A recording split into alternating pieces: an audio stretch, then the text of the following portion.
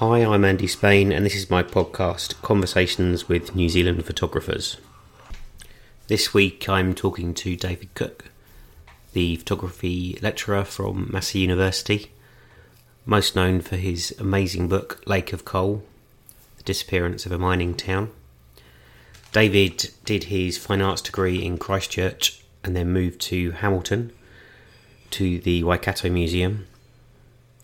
Whilst starting there, he was given the opportunity to document and capture a number of projects. The one that he was mainly drawn to was the Rotowaro mining township, and for the next 20 years or so he documented the change in its use from being a mine where people had to go underground and a small community lived around it, till eventually the houses were removed and it became an open cast mine. Then eventually all mining activities ceased. So he was able, over this long period of time, to produce an incredible document, social document, which told the story of everyday working class people in New Zealand. He's a very inspirational, thoughtful, humble guy, and it comes across very much in his work and obviously in his interactions with the people he met doing this project. It's one of those books that you might just overlook, but spending some time looking through it, it really is an amazing social history, and one that should be noted more in photography in New Zealand. So here is David opening the podcast with possibly the best opening line I could have hoped for. I met up with him at Massey University and we found a nice quiet recording studio. Thanks, bye. Photography is something that took me by surprise. It's something that just crept up on me. I'm not that kind of person who grew up with a camera in my hands as a little child, and I love drawing, I love making images and getting lost in the world and discovering things and collecting things, but I think you could maybe at one stage could have called me a technophobe. I'm not that great with mechanics, and I looked at cameras and I thought that's not for me, but I knew I had a hankering for the world of art. So after leaving high school in Christchurch in the 1980s, I had this idea of I really wanted to pursue the world of science because I knew nothing else. I knew there were no other precedents in my family who really took up a career in the arts, although I had a passion for the arts. I went to art school at the School of Fine Arts at Canterbury University, and eventually, after trying my hand at science at university and just throwing that in and thinking, no, this is not for me. So I went to art school thinking, yes, I want to become a painter or a graphic designer, but Glenn Bush, who was lecturing there at the time, told me I needed to use a camera in my first year for an assignment. So I reluctantly took up that technology, and he showed me around the dark room. I rapidly learnt these new skills, and I was hooked from the very first film I loaded because I just saw that potential for storytelling and engaging with people and engaging with the world. I took some photographs of a great uncle of mine, Uncle Herb, sitting on a chair laughing his head off, and I just saw the animation in those images. That was virtually the first image I'd ever taken, and I was hooked from that moment onwards, and that's the beginning of my journey. Yeah, it's amazing, isn't it? And you can't... Hard to pinpoint the nature of why you're hooked, because you could have been hooked on picking up that pencil and sketching, or picking up that paintbrush and painting. It's funny that something gels, which I guess is lots of deep psychological reasons. Yeah, I could have picked up a pencil or a paintbrush. I think maybe I lacked the patience, but I loved, photography is a tool for exploring the world, an excuse to go wandering, an excuse to get lost. It's an instrument you could take into the world to collect things and bring back and look at what you've engaged with. And also, I was an intensely shy and introspective person, more so in those days. And to have a camera meant that I could go places and engage with the world really purposefully. So I think it really brought me out of myself. Yeah, it gave me confidence and a reason to be places, and I guess a reason to be engaged socially and discovering people and places. Yeah. In my early days of taking up the camera at this at the university, doing my diploma of fine arts, we were asked to kind of look at the world around us. So I looked at my Salvation Army roots and my family, and engaged with really deeply with this idea of the Salvation Army. So it travelled around New Zealand, looked at the Salvation Army Church, social services. I think I raced ahead of myself, and I'm really frightened looking back now, thinking how I engaged with really tough kind of stuff really early on in such a naive way, but I just threw myself into it and started photographing and meeting people in addiction services, emergency homes, children's homes. It was a real time of discovery for me. Yeah. So if we bring it around to those books, when I came to take them out of the library here, they were all in the history section rather than the photography section, which I found quite an interesting, I guess it was within the arts department, but still an interesting way that they've been categorised. So where do you position your practice? Yeah, I love that the books have ended up elsewhere to the photography section, because I see my work not so much as a work about me as an artist or a portfolio of my work. I see these books or projects as an engagement with the world, storytelling. I want to connect with a group of people that go beyond the kind of arts audience, or beyond a kind of small boutique photo book collector audience. So I think to me that's a marker of success that those books are now in the history section or other sections. Yeah, no, I feel that's very true, especially when you look through Lake of Coal. I mean, it was a mammoth project, Lake of Coal, with goodness knows how many thousands and thousands of images you must have taken, with maps and texts and so many different pieces of information within it. Can you draw an outline of the book, of the project, I suppose? It was a 20-year project for you. How can you say something about it so everyone can understand what we're talking about, really? Yeah, it was a 20-year project, and it continues. But, when I started that project, I had no idea it was 20 years. I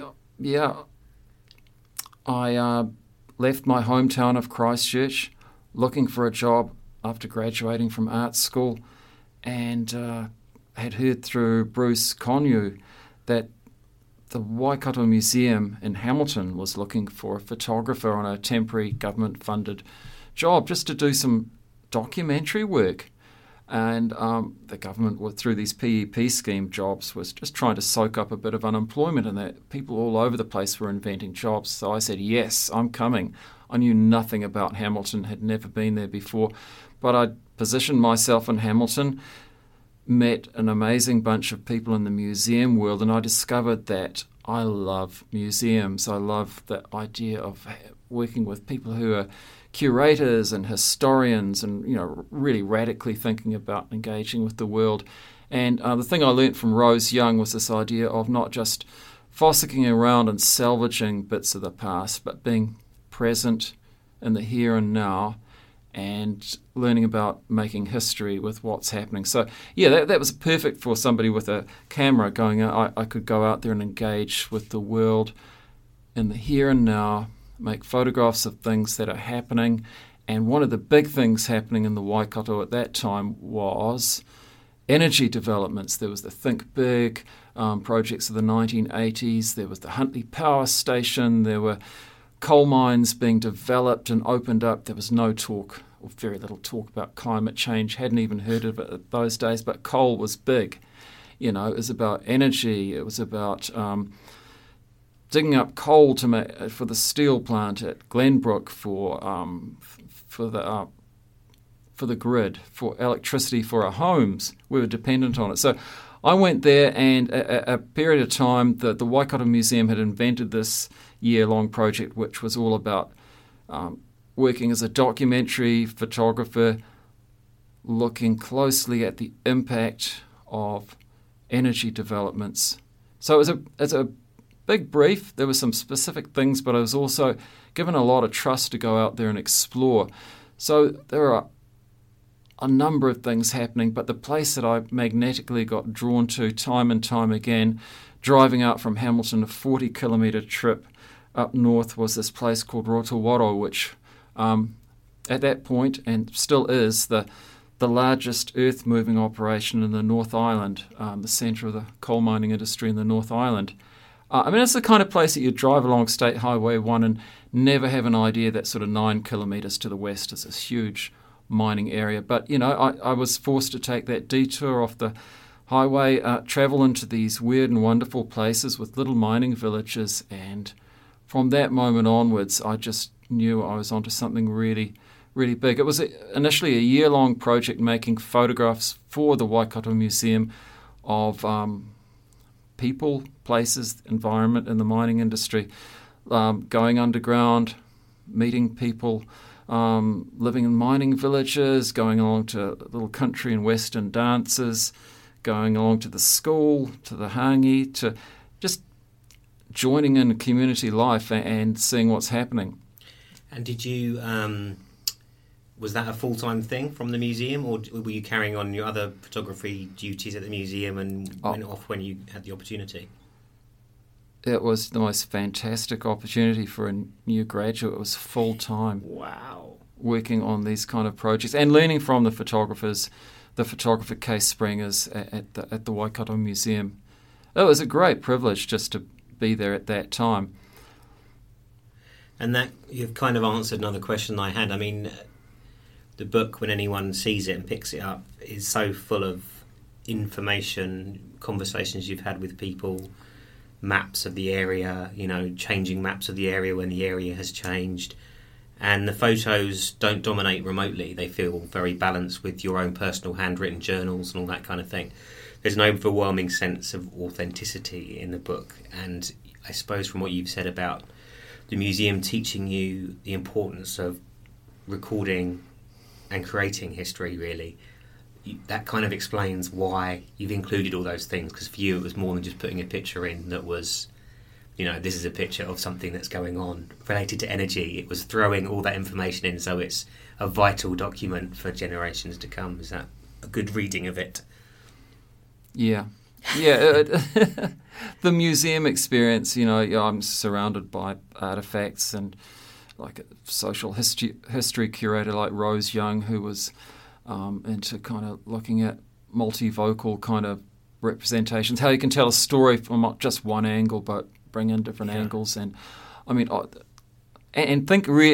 being with some really politically conscious people who are all about representing the underrepresented voices that we have in culture and in storytelling and the news. So going in there and hanging out with the workers and finding out what it's really like experientially, being like an ethnographer, being there as a participant observer and spending deep time in a place rather than just whizzing in and whizzing out like a sort of quick-fire photojournalist. So that was what I learnt at the museum, and I was surrounded by that. So I started noticing that and suggested to our curators that why can't I collect some material too? So we made some agreements to visit some of the mines that were closing down, the underground mines, and we collected material from these mines, signs and equipment and breathing gear and apparatus. And so is all that's kept at the museum? It's kept at the Waikato Museum. Fantastic. Yeah, so it was... And I started getting into oral histories. They suggested I do that. Well, they suggested I get the locals to do that. So I talked with the guy Lyle Yarrow about interviewing people too, just building up a rich reserve of material for which later on we could turn into something like a book or an exhibition. Yeah. I particularly like the way that the book contains a scan or a photograph of your handwritten journal, it kind of adds that even greater authenticity that it's handwritten rather than someone's retyped out the text for the book. You know, it feels so immediate when you see you clearly scribbling something down after you've just had a conversation or whatever it is. Yeah, and that was deliberate. You know, I found out that I as time went by, the things that really resonated with me, the kind of storytelling, were those kind of stories where you really connect with the voice of the photographer. It's not just an objective story. You're following in their footsteps or joining, getting this understanding of what it's like from their point of view too, and also acknowledging that the photographer has is a big part of the storytelling. Not trying to hide behind something and pretend this is some sort of objective thing, but just acknowledging, you know, the subjectivity of that photographer's place. So I included my diaries, and even when I put oral histories in the book where I interview people, I include my voice in there too, because I want to just acknowledge my presence, because, you know, me being there, I became part of the history of the place, you know, and people almost started to expect me turning up at events, you know. And it became deeply part of my consciousness. So, I wanted to weave that personal side through it too, and not only my personal kind of take on things, but also the voices of children too. And, you know, so I deliberately went to the local primary school, and as a documentary maker, I thought, no, I'm not just making my own photographs here. Let's give these children a chance to tell a story through image making. So I talked to the principal, Jeff Freeman, and said, can we have your children creating little visual projects about what it's like to live in a turbulent mining village, a village that's destined to close down in a few years, because here were 400 people in this little village moments before the place closed down. The mining industry had sites on that piece of land. They wanted to turn it into a big open cast mine. So, you know, what does that mean for a child having grown up in a place, their hometown, and now they're forced to move off to Huntly or somewhere else, who knows where, and now their hometown doesn't even appear on the map anymore. So we had children doing things where I tried to get the people in the mining industry representing ideas through interviews and collecting artifacts and things from the mining industry, whether that's advertising, marketing, propaganda, or whatever. Just bring all sorts of different flavours into this mix. Has there been... Did you have an exhibition at the Waikato Museum? Yeah. At that point?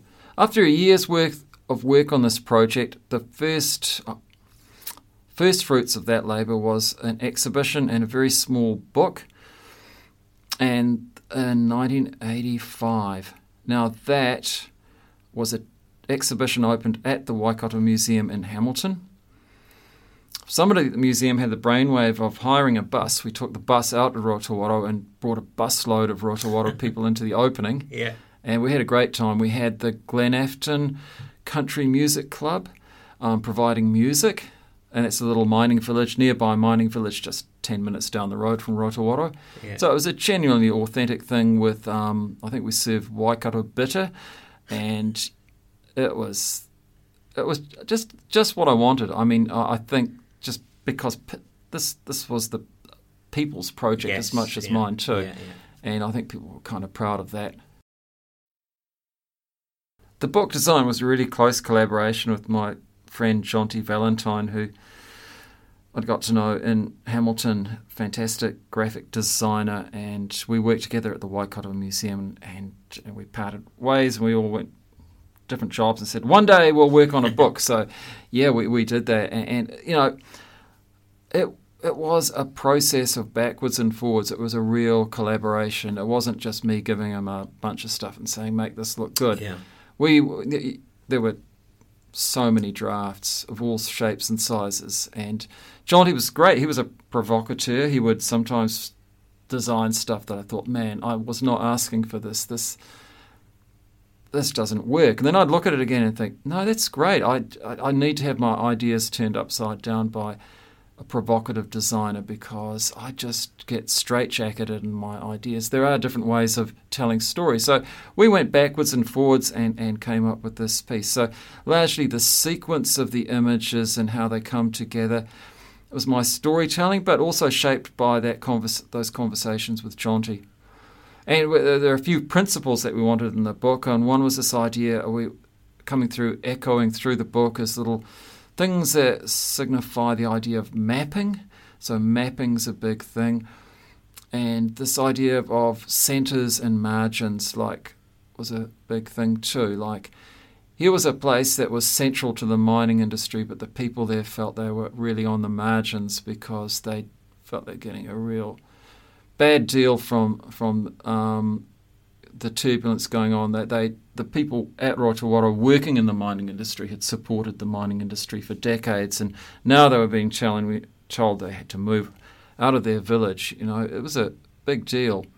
One of the things I took was that it was such a, as the photographer and the person who collated so much information, it shows a real lack of ego to not put the pictures so forefronted as I thought a lot of photographers might have done. Basically, you've just held it back, and so it becomes not just a photo book, but it does become a social history book. And I wanted to weave together images, words, artifacts, other people's images. I don't even go to the bother of explaining that this is a photograph by me and this is a photograph by someone else. They're just photographs. Yeah. I don't think you need to get too precious about that. The storytelling comes first. And the other thing we wanted to do was get multivocal strands or representations going through. So all the way through, you've got different voices. You've got the voices of people. You've got my voice. You've got these different strands weaving through. So it was a real complex kind of thing. I was just starting to see some fantastic photo books coming through. I think about 1999 or so, there was Raised by Wolves by Jim Goldberg, which really deeply influenced me. Loved the kind of way that he magically wove together photographs, texts, drawings, and he didn't seem to be anxious about explaining where all these voices came from. Sometimes you had to work it out yourself and think, how much is this fact, how much is this fiction? But it came together to create something mesmerising. So, I looked at how people could weave complex texts together. So that's where I got my influences. When you came across a conversation, did you? It made me think: are you grabbing the camera or are you grabbing the pen? As your initial tool of record, basically, it seems like you must have been doing both constantly.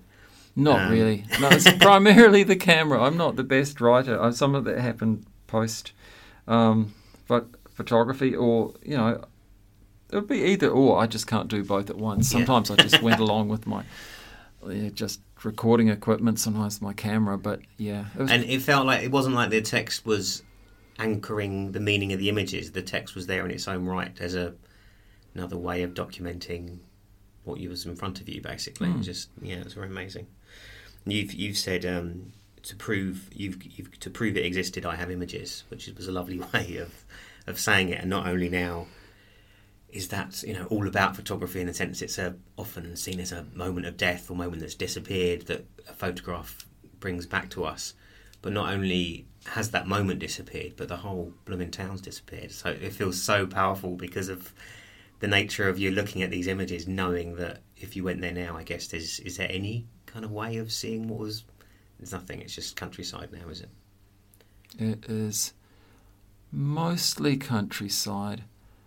After 100 years of continuous mining at Rotowaro, last year, that's 2017 in September, the Rotowaro Township site was officially closed as a mine site, and now it's just pasture, a couple of little lakes, and Pinus radiata forestry, with a few roads going around.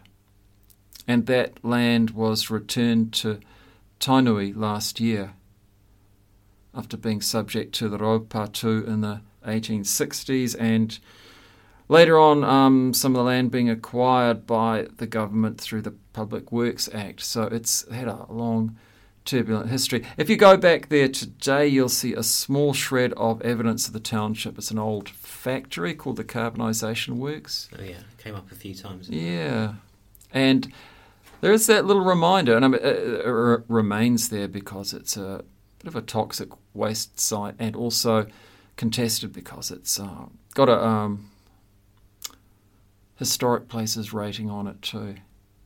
So when I go back, I do like to see that little piece of evidence. Otherwise, I'd find the place unrecognisable. Yeah. I mean, for periods I could go back and see shreds of the township there, even after it had disappeared, little markers of roads and things. But now I do not recognise the place. And how do you feel?